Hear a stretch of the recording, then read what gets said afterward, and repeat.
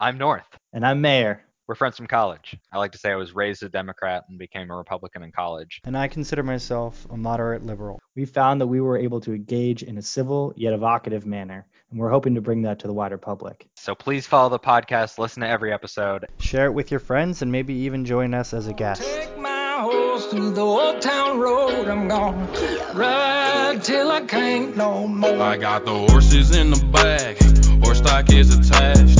Head is matted black, got the bushes black to match. Riding on a horse, ha, you can whip your Porsche. Welcome back to the North Mayor podcast. It's now just me and Jonah. Molly has left the conversation to go do more important things. What more important thing could she be doing than our podcast? I know. Truly shocking. I mean, defending innocent people in court. The North Mayor podcast. Yeah, if you had to choose one, I think the choice is pretty clear. Exactly. Well, I think that something that she was saying, or maybe something that I was saying. Someone was saying it. I'm going to go off of something that I said earlier, is that I don't know how Republicans should fight what the is culture happening war. Yeah, I don't know how they should fight the culture war, because I agree with you. I don't want to make the podcast about the left. Yeah. You know, I want to talk about what Republicans should do, but I just genuinely, I don't know, because it seems like either way, like it seems like if Trump and Trumpy Republicans try to use more of the power of the state to clamp down on like education or something, you know, for example, like what he signed the executive order banning critical race theory trainings on white privilege in the government, stuff like that. That I don't think any other Republican would have done. Right. But I don't know that that's going to make it better. You know what I'm saying? It might just inflame things. Yeah, I'm not optimistic. It seems like you have to offer something, right? So yeah, people are choosing identity politics because they feel that it's going to meet whatever their perceived needs are. You know, there's something advantageous or something that they like about it. So I think the only, in the free market of ideas, if you want to compete with it, you have to offer something that's better. So I think it's, if Republicans want to put a stop to it, I think the only way to do it is to either show why it's detrimental or offer something better. But I don't think just sort of trying to shut down identity politics is going to be a fruitful endeavor. Yeah, I do think there has to be some sort of an affirmative offering. I was listening to, this is a couple months ago, but the Ben Shapiro show Sunday special with Douglas Murray, and he was saying in UK politics, which I don't know much about, the Conservative Party over there has too much been focused on economics and not arguing the culture war. Just kind of like dodging the cultural issues and just saying, well, our economic theory produces, you know, the most utility. And that, I think, unfortunately, humans are just not built to find that particularly compelling on an emotional level. I think it is much more seductive to feel like you're in the fight to end racism. You know, I mean, that's a serious, like, that could be like a moral calling for you. You don't have a moral calling to like lower tax rates, you know, like it's just not the same. You're not playing the same game. I think you can make it real for people. Oftentimes when we talk about, I think something that the left has done well is, instead of just talking about healthcare in the abstract, like making it concrete. You know, talking about people dying, people being sick and not being able to afford the care. Like I think you can make policy practical in people's minds, but it does take some work. Yeah, I think that they could offer probably. I think it's harder with Trumpy Republicans. That's why I'm not Trumpy. I think what conservatives can offer is that you are the master of your own destiny. In this country, we have freedom, and a unique freedom, and you are in control of your life. It's up to you. You have the ability to make your life everything that you want it to be. And I think that idea of adventure can be something that people will find compelling, is that life can be brutal, but ultimately it's worth it. and you can persevere and overcome difficulties and live your adventure.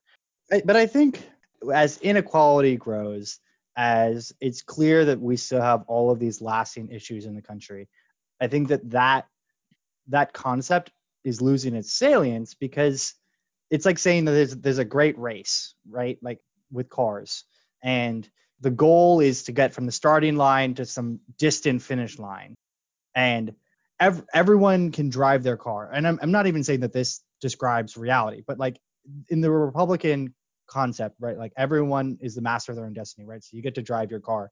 But the reality is, and people are very aware of this, that like some people are in beat up Hondas and some people are in like monster trucks. So Yeah. they're at the starting line looking around. They're saying, yeah, like I'm the master of my own. I can steer the car, but it's a good chance that this thing's gonna break down on me a quarter of the way through the race. And so that, like the idea of no restriction, it's not very seductive. I do agree that it's not very seductive, and I think that at its core, the moral argument that conservatives can make is inherently optimistic. Like, you can do it, basically, is the message. I think the left's ethos is you can't do it.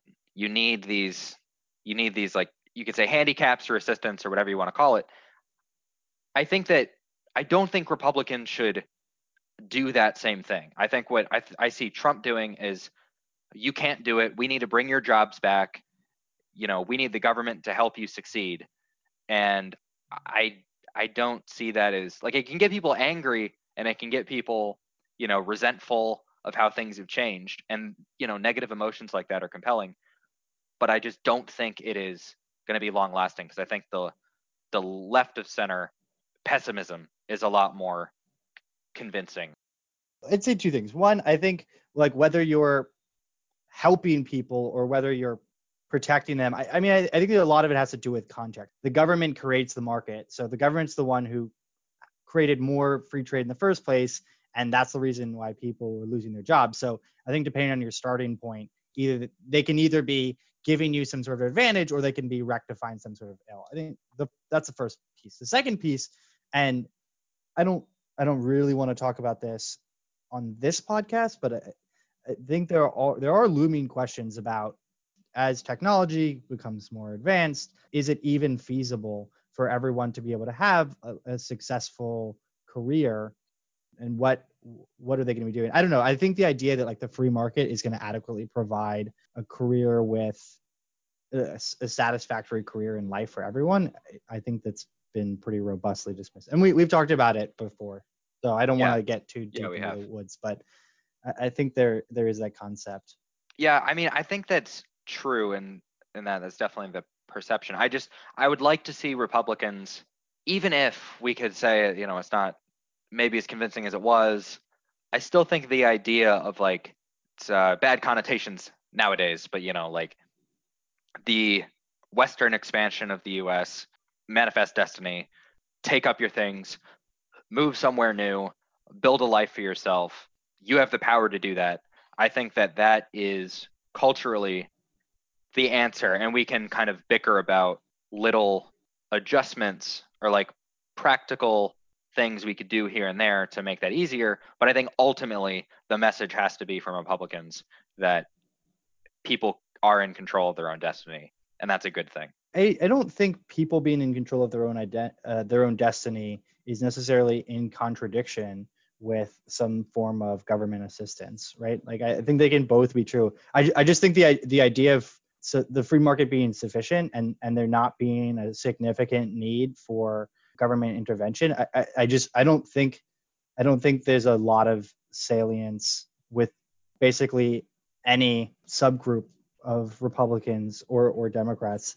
As you know, I wrote an article before this podcast over the weekend, and it was on some Pew Research that came out in mid 2017, and they, within the Republicans, one of the four typologies was market skeptic Republicans, and another one was like New Era Enterprisers, who also, they have different views of the market, but neither of them believe in the free market. So two of the four Republican typologies that they looked at are skeptical of free market. So I don't see that as an adequate stance. You can sell that. I just don't know if anyone's buying it. Yeah, you might be right. I just don't know where you go from there. Then I feel like we're two parties talking about the need for government assistance. Right, but there's a whole spectrum.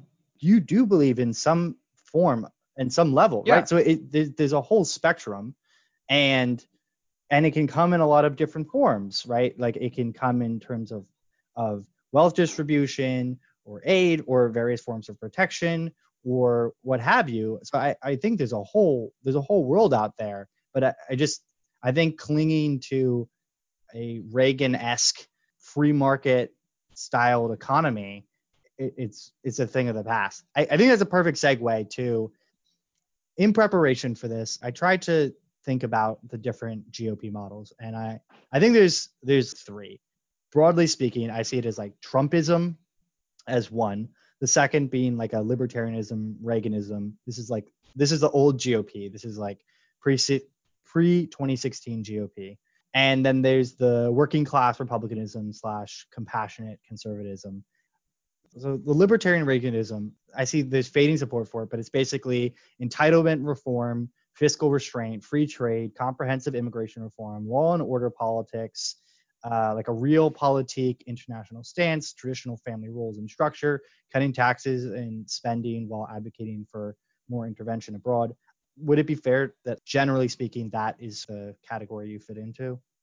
Yeah, I would say so. So that's one. And then what we're currently under right now is Trumpism, which, we may disagree with this, but I see it as sort of like a class-based ethnic nationalism. It's fueled by a lot of resentment and cultural issues. I see what happened to Kansas as really informative about that, the fuel for that. Closed off immigration stance, very like protectionist trade policies, international skepticism, downgrading of environmental concerns. It's advocating things like uncontroversial healthcare measures like prescription drugs, like reducing the cost of prescription drugs, and also like things with the VA, but no real comprehensive reform there. Tough on crime, tough on immigration, farm aid, tax cuts. Yeah, well, I would push back strongly that there's any ethnic element here. It's definitely nationalist, but I think there's no evidence that it has anything to do with ethnicity, or skin color or anything like that. 88% of Trump voters are white. So I don't. What does that mean? I'm just saying there's a heavy correlation. I think you actually have to point to some ideas versus just the racial identity of the voters. I think the stance on immigration is indicative of the racial component. I think maybe it's like it's a difference between could be and is. Shutting down the border between U.S. and Mexico or whatever, that means that less Hispanic people are coming across the border. Does that mean that is why? No, is that they're anti-Hispanic people? What evidence would you find convincing as to having an ethnic aspect to it? I'm not saying it's entirely that. I mean, I listed like many different aspects of the Trump movement, but I think it's fairly reasonable given everything that's happened. I could write a small book on every single racial issue, and you could say, well, this one and that one and that one, like that was overblown, but taken all together, I don't entirely see how you can discard the racial element. I mean, am I wrong? Yes, you're wrong. But no, I mean, there's several different directions I could go here, and I don't want to get just bogged down on this one thing, but I will say that I think it's hard to square the idea that Trump is an ethno-nationalist with the idea that he's cut down immigration just across the board, not just from, specific countries generally. Now, I know he said that thing about shithole countries and all that, but I think that can be justified pretty well as these are, a merit-based immigration system. If that tends to correlate with racial categories, I personally don't care whether it correlates or not. As long as the merit system is being applied equally, then I think that's fine. I also think that there's an element of Trumpism that is different than, the previous category, and that is the criminal justice reform. It was interesting to me that Trump kind of almost like his strategy in trying to get the quote unquote black vote, which I don't like that term, but you know, black voters was saying, hey, look what I've done for criminal justice reform. Um, that's an issue that concerns black Americans. I see that even as kind of giving in to maybe some left of center arguments that the criminal justice system does in fact, disproportionately target black Americans. I see him as saying, yeah, that's true, and look what I've done. That doesn't strike me as an ethno-nationalist. I mean, that was not anything that he campaigned on, and I don't know. I don't find it wholly convincing, but that's fine. It's not really a sticking point of my general description. But I mean, would you disagree that it's very fueled by rhetoric and cultural issues rather than like substantive policy? Yeah. I also think I don't know. It seems to me, I've been trying to wrap my head around what Trumpism is for a long time. It seems random to me a lot of times. I mean, just to me, it's just a massive middle finger to the establishment and to liberals. That's what I see as really like the cohesive idea, is that people are pissed off, and so it's basically like, screw you liberals who think that you're better than us and look down on us, and screw you establishment who's not looking out for our interests. And I think there's a willingness to burn things down as sort of a rebuke to other groups. I don't know if that resonates at all with you.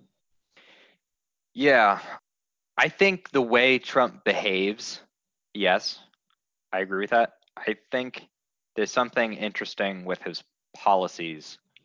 But again, you agree that his policies aren't the driving motivator behind his support. Obviously, he needs to have certain policies or some people wouldn't support him, but his diehard supporters, I don't think they're super interested in his policies. Yeah, in terms of what he campaigns on, and I think I would agree with you that I think what drives people to vote for Trump is their hatred of the media. I think it's more the media even than Democratic politicians. I think it's really Trump versus the media. I don't think it's Democratic politicians per se, but I think it is sort of the liberal elites, right? Like, you think you're better than us, you coastal elites, and sort of media empires as an extension of that, and screw you. And basically, like, owning the libs or triggering the libs is where you get your kicks, right? Yeah, I'd agree with that. So you see that. Obviously, I wanted to ask Molly, but didn't get the chance to, like, whether she saw, like, whether Trumpism can survive outside of Trump.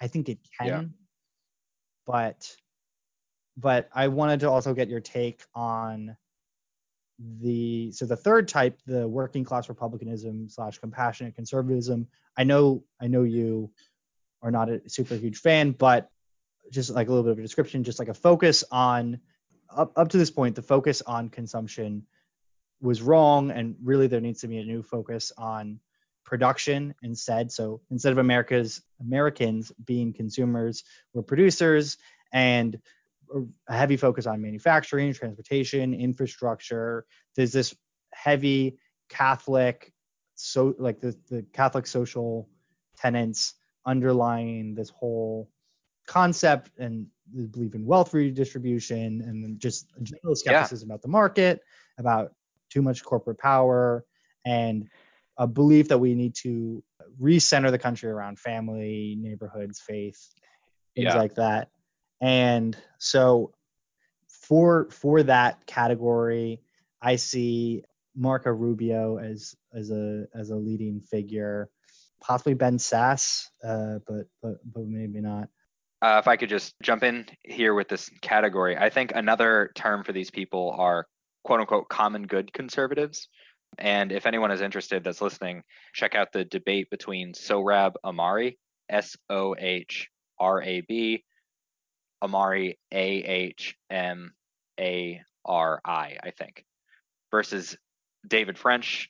David French, I think you could say, is an establishment Republican. He's not a politician, but he's a conservative lawyer. He is a never Trumper. I think he helped form like the Lincoln Project or Checks and Balances or something, but he doesn't like Trump very much and is more libertarian. Sohrab Ahmari is I think the beginning of the modern common good conservative movement. He believes that the conservatives should fight the culture war pretty strongly and use the power of government to promote, Catholicism in the public square. And Adrian Vermeule is a Harvard law professor who wrote a piece called Common Good Originalism, which basically makes the argument that independent of the other two branches, the courts should enforce the common good on the people. Things like family, anti-pornography stuff. So it's really like religion. To me, it seems like theocracy. And I don't like that very much at all. But they are very they like playing the class politics. They're not, I think conservatives a lot of time don't, I mean, me included, I don't like looking at the world in terms of working class versus the, ruling class or whatever. But Sohrab Ahmari and the like do neatly divide the world that way. They are definitely a camp. I don't know that they have many politicians at this point, but I think it is a growing movement that I think we will see a lot more of in the coming decade. I'll just will say, like, I don't think that's the only way that it can play out. I mean, I was looking at this. So this is also the 2017 Pew Research, and of the 8 typologies, so that's like core conservatives, country first conservatives, market skeptic Republicans, new era enterprisers. So that's the Republicans, and then devout and diverse, disaffected Democrats, opportunity Democrats, and solid liberals. Those are the Democrats. The only category for whom like less than 50% said that inequality was not a big problem in the U.S. were core conservatives, but 70% of country first conservatives, 86% of market skeptic Republicans, and 73% of new era enterprisers all said that the country that inequality was a really big problem, and sizable numbers of both the country first conservatives and the market skeptic Republicans, so 41% and 94%, said that the economic system in the country unfairly favors powerful interests. And obviously majorities in all 4 democratic typologies also said that the economic system unfairly favors powerful interests. So I see it as a trend, as an evolving trend within the Republican Party that cannot be ignored. And so I don't know if without including that piece, you can put forward an ideology that's going to be sustainable. I think it's relevant to mention that the Republican Party has declined to roll out a new platform for 2020. They just basically said, footnote our 2016 platform, because like the platform is Trump. There's not really a robust thought out plan. And I'm very curious to see what that looks like. I'm also curious to see how this election will impact that. I think we will see the Republican Party move significantly to the left if Biden wins, right? Because it'll make clear that you're going to need to move, at least on economic issues, you're going to need to move further to the left if you want to still be able to be a player. Maybe. You might be right about that. I don't know if this qualifies as a disagreement, but I wonder if, Trump himself is to the left of most Republicans when it comes to economics. I believe anyway. He's not for cutting entitlements. He seems to want government support. I mean, he's blocked student loan payments for, I think, longer than people thought he would. So I think it might go that way, but I think for everything you think about Trump, he's not a conservative when it comes to, or traditionally speaking, when it comes to economics. Yeah, I don't think I think Trumpism is much easier to categorize than Trump himself. He is very much a freewheeling individual who just sort of does whatever seems like a good idea in the moment. Like a good idea in the moment. Yeah, like for better or for worse. Like yeah. I see the criminal reform as sort of an extension of that. Rather than a really well thought out plan, he's just like, people seem to like criminal reform. Like, let's do that. So, yeah, I mean, really the only, like, the Republican, the GOP platform it's called President Trump's second term agenda. And I found it pretty funny because it's basically a wish list of really abstract things with no plan at all to how to do them. And it says stuff like enact fair trade deals that protect American jobs. Like, who would not want that? Yeah. Create a healthcare system with little cost to consumers, but maximum benefit to everyone, where people could keep the doctors they want and get the care that they need when they need it. Like, that's our plan.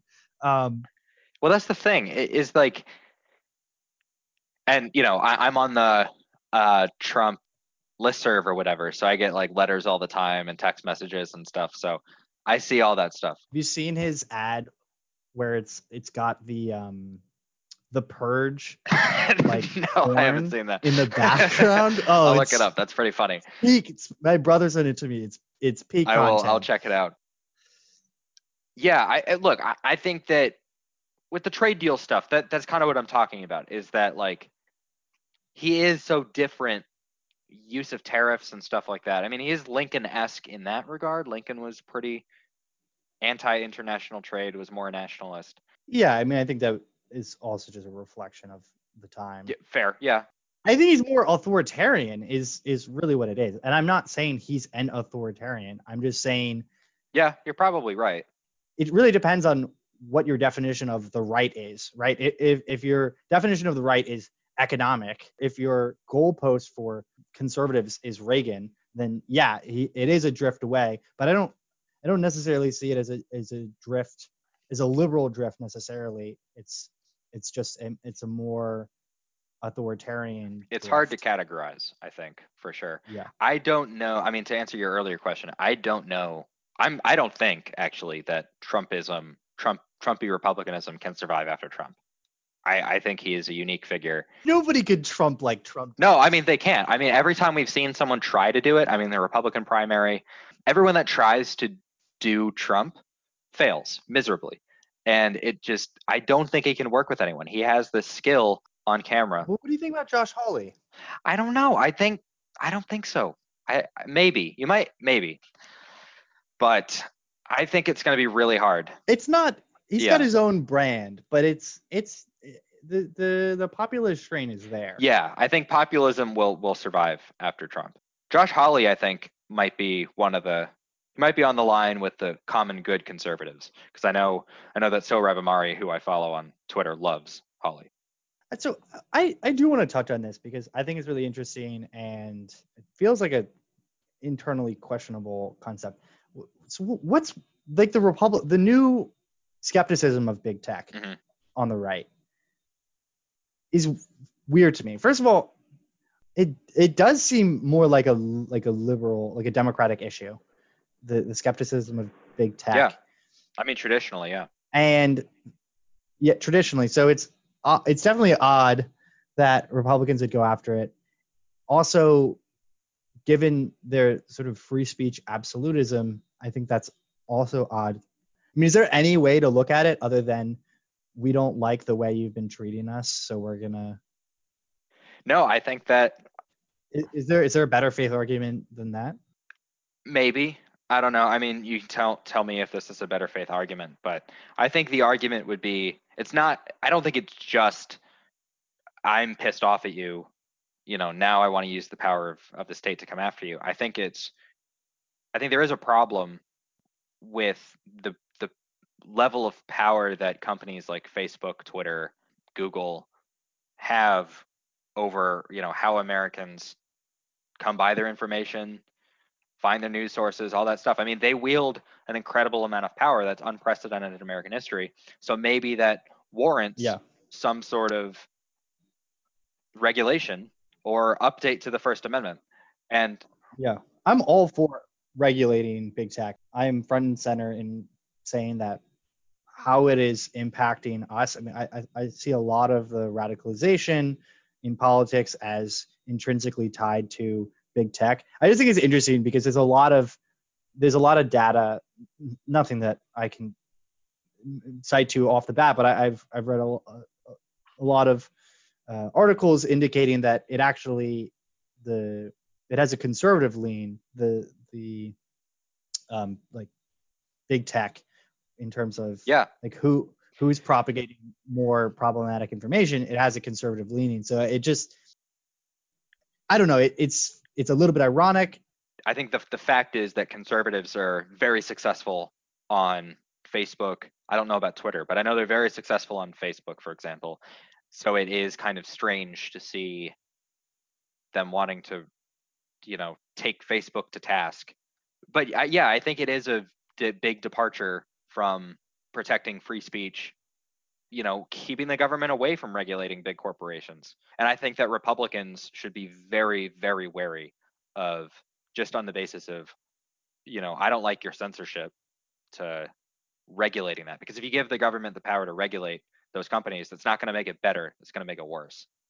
Just to pull everything together, I think that something in common is with the common good conservatives. I think they make a somewhat convincing point and saying look, the culture has moved so far to the left over the past couple decades, and conservatives have done pretty much nothing other than saying lower tax rates and free speech for everyone. And in doing so, we've lost things like traditional marriage. We've allowed, there was a big issue for them. It was the drag queen story hour, where public libraries would have drag queens come and read to kids. The common good conservatives saw that as, anathema, child abuse, that kind of stuff. So their point is that, taking just gay marriage as an example, in 2014, it was totally socially acceptable to be anti-gay marriage. Just in a few years. Now, if someone's anti-gay marriage, it's a huge, a cancel culture thing. Marriage is definitely anomalous in that sense. I think one interesting sort of meta point, to the extent that I'm not misusing that, is I think it's really interesting how both sides feel like they're losing, because Republicans feel like they're losing on the cultural issues, and Democrats feel like they're losing on economic and issues, gun control, abortion, things like that. And so it's one reason why,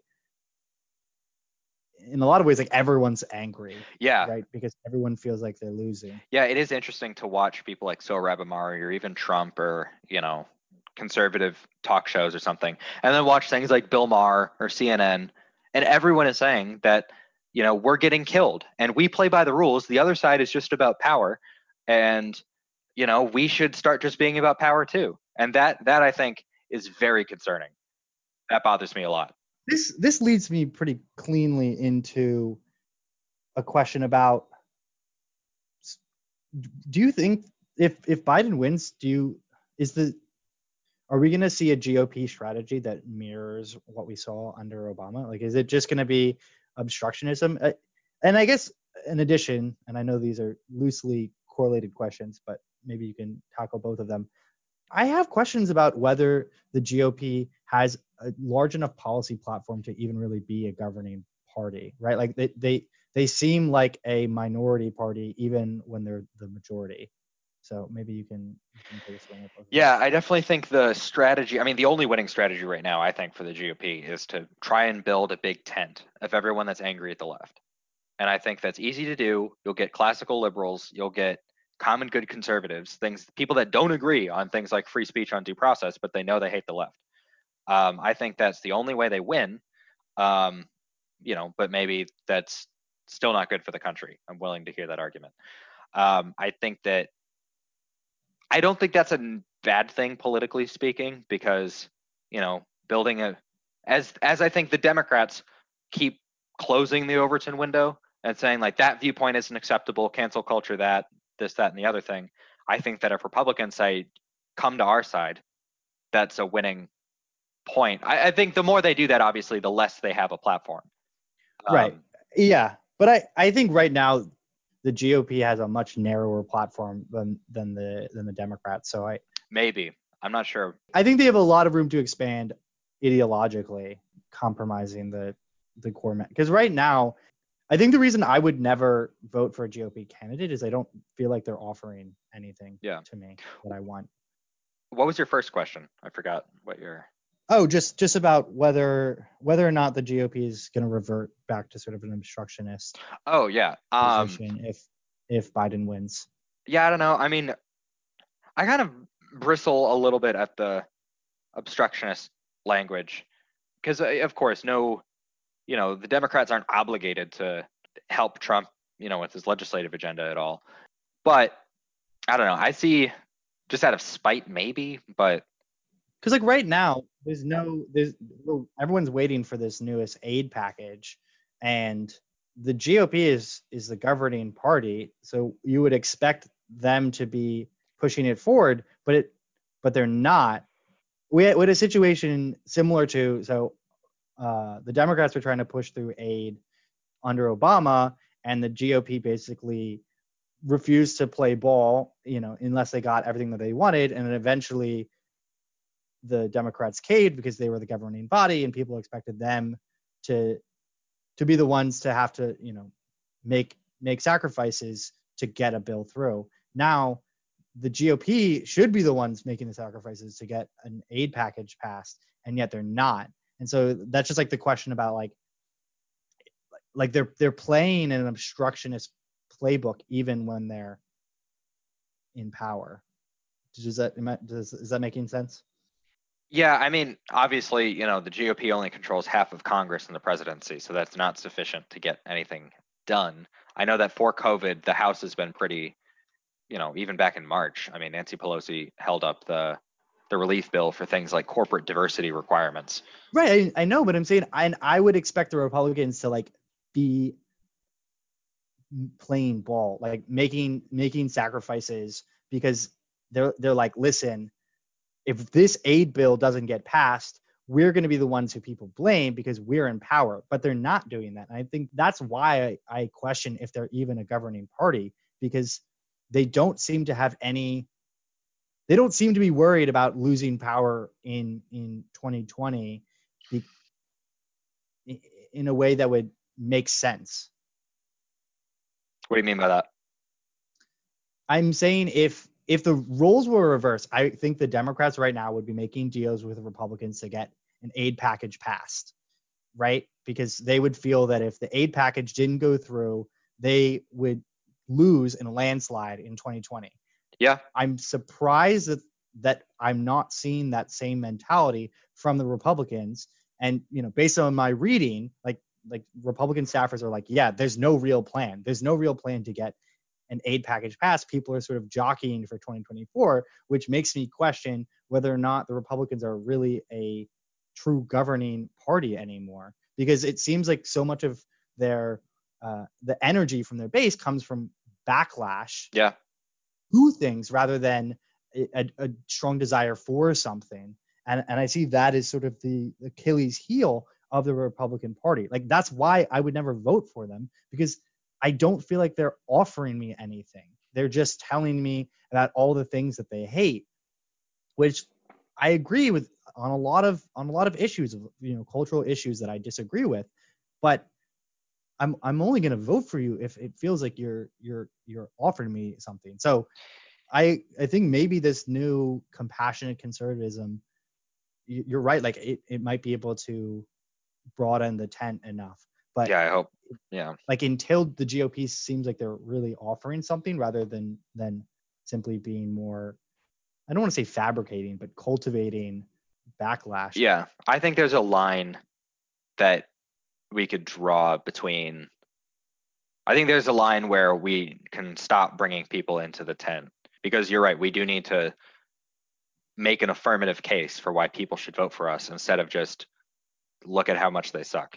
I was talking with a conservative friend of mine at law school, and he was saying, we shouldn't focus so much on abortion because it's not a winning issue.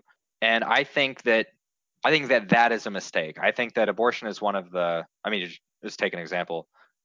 Things like abortion, I think, have the makings of an affirmative case. I mean, you can say that, you can make the argument that abortion is murder, and here's why.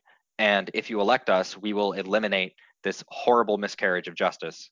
So I think things like that, I think, are the few examples where the GOP could make an affirmative case. I think their problem with that is it's not a very politically convinced. I mean, I'm convinced by that. I'm pro-life, but I think they have been making that case though.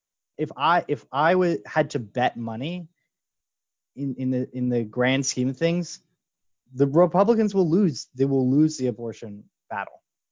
I would put a lot of money on it. And so, I mean, if you look across sort of the, wealthy democracies, which countries have banned abortion, right? And I agree with you that it's not a winning issue. And there's so many Democrats who would never vote Republican for that sole issue. generally, I think the Democrats are a lot better at strategy and politicking than Republicans are. I think that, at least in the early days of this whole woke thing, I think they have basically said, I'm going to argue for what I believe in, even if it's not a convincing issue. I don't think the argument that America was systemically racist was very convincing in like the 90s, but it's very convincing now. And I think that if we have, and they've kind of taken control of the university system, so that might have something to do with it. But I don't think they were advocating for it before it became popular. Like there's been a very consistent, I don't know. I mean, Al Sharpton, like merger between what is culturally salient and what is a democratic position. Yeah, you might be right. I guess all I'm saying is I think Republicans should make concessions where it makes sense. Like if it's about things like core issues like free speech and due process, let's bring in everyone that supports that, and look at what the other side is doing to, destroy those ideas. But also don't make concessions on the things that count, even if it means you're going to lose. You might lose on the abortion thing. I think go down fighting. I think that it shows that you have compassion. I don't know. I think that's the best you can do, really. I don't know. It seems like gay marriage to me a little bit, where even if you believe it fervently, like you're not gonna win, and the cost seems, like even if Republicans were able to overturn Roe v. Wade, it's gonna be fleeting, and I think the blue wave in response to that would Yeah. just. But then I feel like we've already lost. Well, no, because I mean, do you feel like the Republican Party with a pro-choice stance of some kind is no longer the Republican Party? I mean, because that is the position. I do actually think that. I think that's so, I think, foundational to conservatism that, I mean, it might, still be the Republican Party, but it wouldn't be a conservative party. And I think there'd be a vacuum that would need to be filled. Got it. Interesting. It's a tough thing, though. I don't know how Republicans are gonna win. I mean, I think it comes down to I think they need to fight the culture war, and I think they need to fight it hard on things that resonate with conservatives. Things like abortion, leave government out of things as much as possible. You control your own destiny. We'll care for the people that really need it. But that sounds exactly like what they're currently selling, and people aren't buying it. I don't think they are. I don't know. I don't. Like, you have Trump for the exact reason that people aren't buying it anymore, right? Trump is a direct response to that, where people are not satisfied with the current party platform. So you can keep trying to sell that, but I don't know how that works. Well, I'm not sure, but my concern is if we lose that, then it's like changing too. If you change too much, then you're no longer. You've lost because you've given it up. If these are your core ideas, then lose too many of I those, got you. and you've already lost the war. So you're willing to fight a Pyrrhic battle on it. I got you. Let me throw an idea by you. I heard it in a podcast. I don't agree with it, but I thought it was interesting. And so it was a concept of how we could turn down the political heat, which would just be to amp up federalism. Yeah. And so the Democratic states could do whatever they wanted, and the Republican states could do what they want. Is that Yes. I also that question made me think of something for what we were talking about before. So I actually think something that would be compelling that Republicans should and could do is argue for restoring the constitutional order. So getting rid of the administrative state. I think a lot of people hate all these, bureaucrats and departments. I think that's very convincing to a lot of people. Let's get rid of that. Let's have Congress do its job. Everyone hates Congress, so I think that's convincing. Um, and let's not have, these career bureaucrats rule your life. I think you vote on your representatives, they make the law. I think that could be a convincing argument. And I also think just next, is it though, given that Congress doesn't seem to really be able to do anything right now? I think that people are so sick of Congress that Great, but because Congress doesn't get the job done. Well, that's kind of Congress's own doing, though. Is that like I agree. Like, Congress doesn't get it done because bipartisanship is so taboo right now, and so when you have the filibuster, just nothing happens, right? And because you need a 60 vote split on a lot of these issues. So the idea of now saying, oh yeah, that's that body who isn't able to pass really anything that's substantial, let's put more on their plate. Well, I think it's really just. I mean, it's that, or I think the alternative is have these unelected people who sit there for 40 years making decisions, and then they get deference from the court, so they really have like little check on their power. And I don't think most people like being dictated to by people who sit in Washington and work in like the Department of Health, or Justice or whatever, about what they can do in their daily lives. I think that people will want, maybe if given that choice, to say, yeah, I want to force Congress to do something. I'm going to vote for people that are willing to do something. But yeah, I mean, it's not an easy sell. I do think that ultimately you're going to have to fight the cultural battle of wanting people to be more bipartisan, because I think it has to be bottom up, not top down. And I think federalism, like you were saying, is a great way to do that. Is if you want to like let's restore power to the states as it was, before the New Deal. And if you're super left, go live in California. You can rule yourself basically according to your values and people who agree with you. And if you are conservative, go live in like Kansas or something. I think that is a good way to dial down the heat.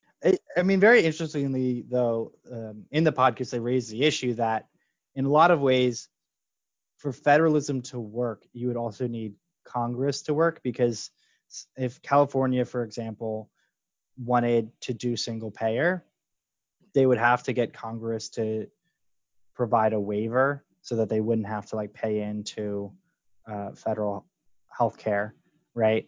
And so unless we fundamentally reform the state power, you're left with a lot of the same issues. Well, yeah, but I think that's easily done. I think that if it would save taxpayers money, they might be willing to do that.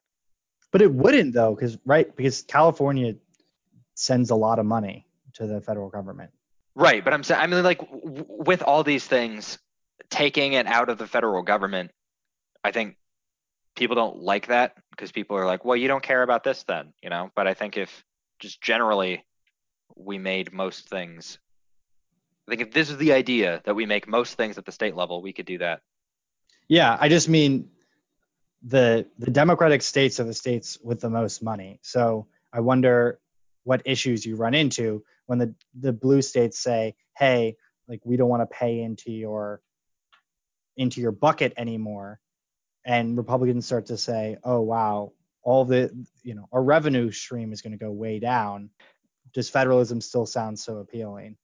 I think it does. I think if the federal government were to spend a lot less, that's I think already a traditionally conservative viewpoint. I also think, from what I understand, the federal government sends a lot more money to blue states than they get back, or at least they send a significant amount.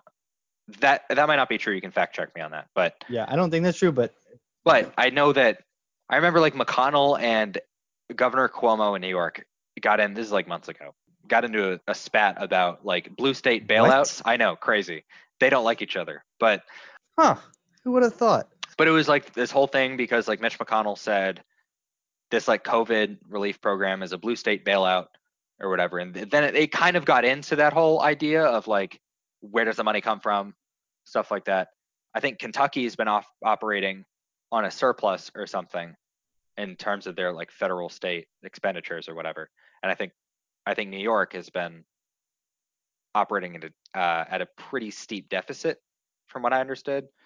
So point is, it might not be that bad making that trade-off.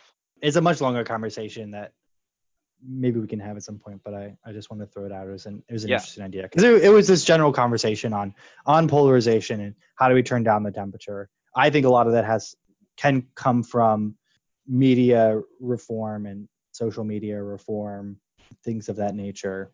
Possibly rolling back to filibuster, but we can save that for later. Yeah, we can save that for a later episode. I definitely think that federalism is that I think is the core of our Constitution and our system of government. No other country in the world has that kind of a system.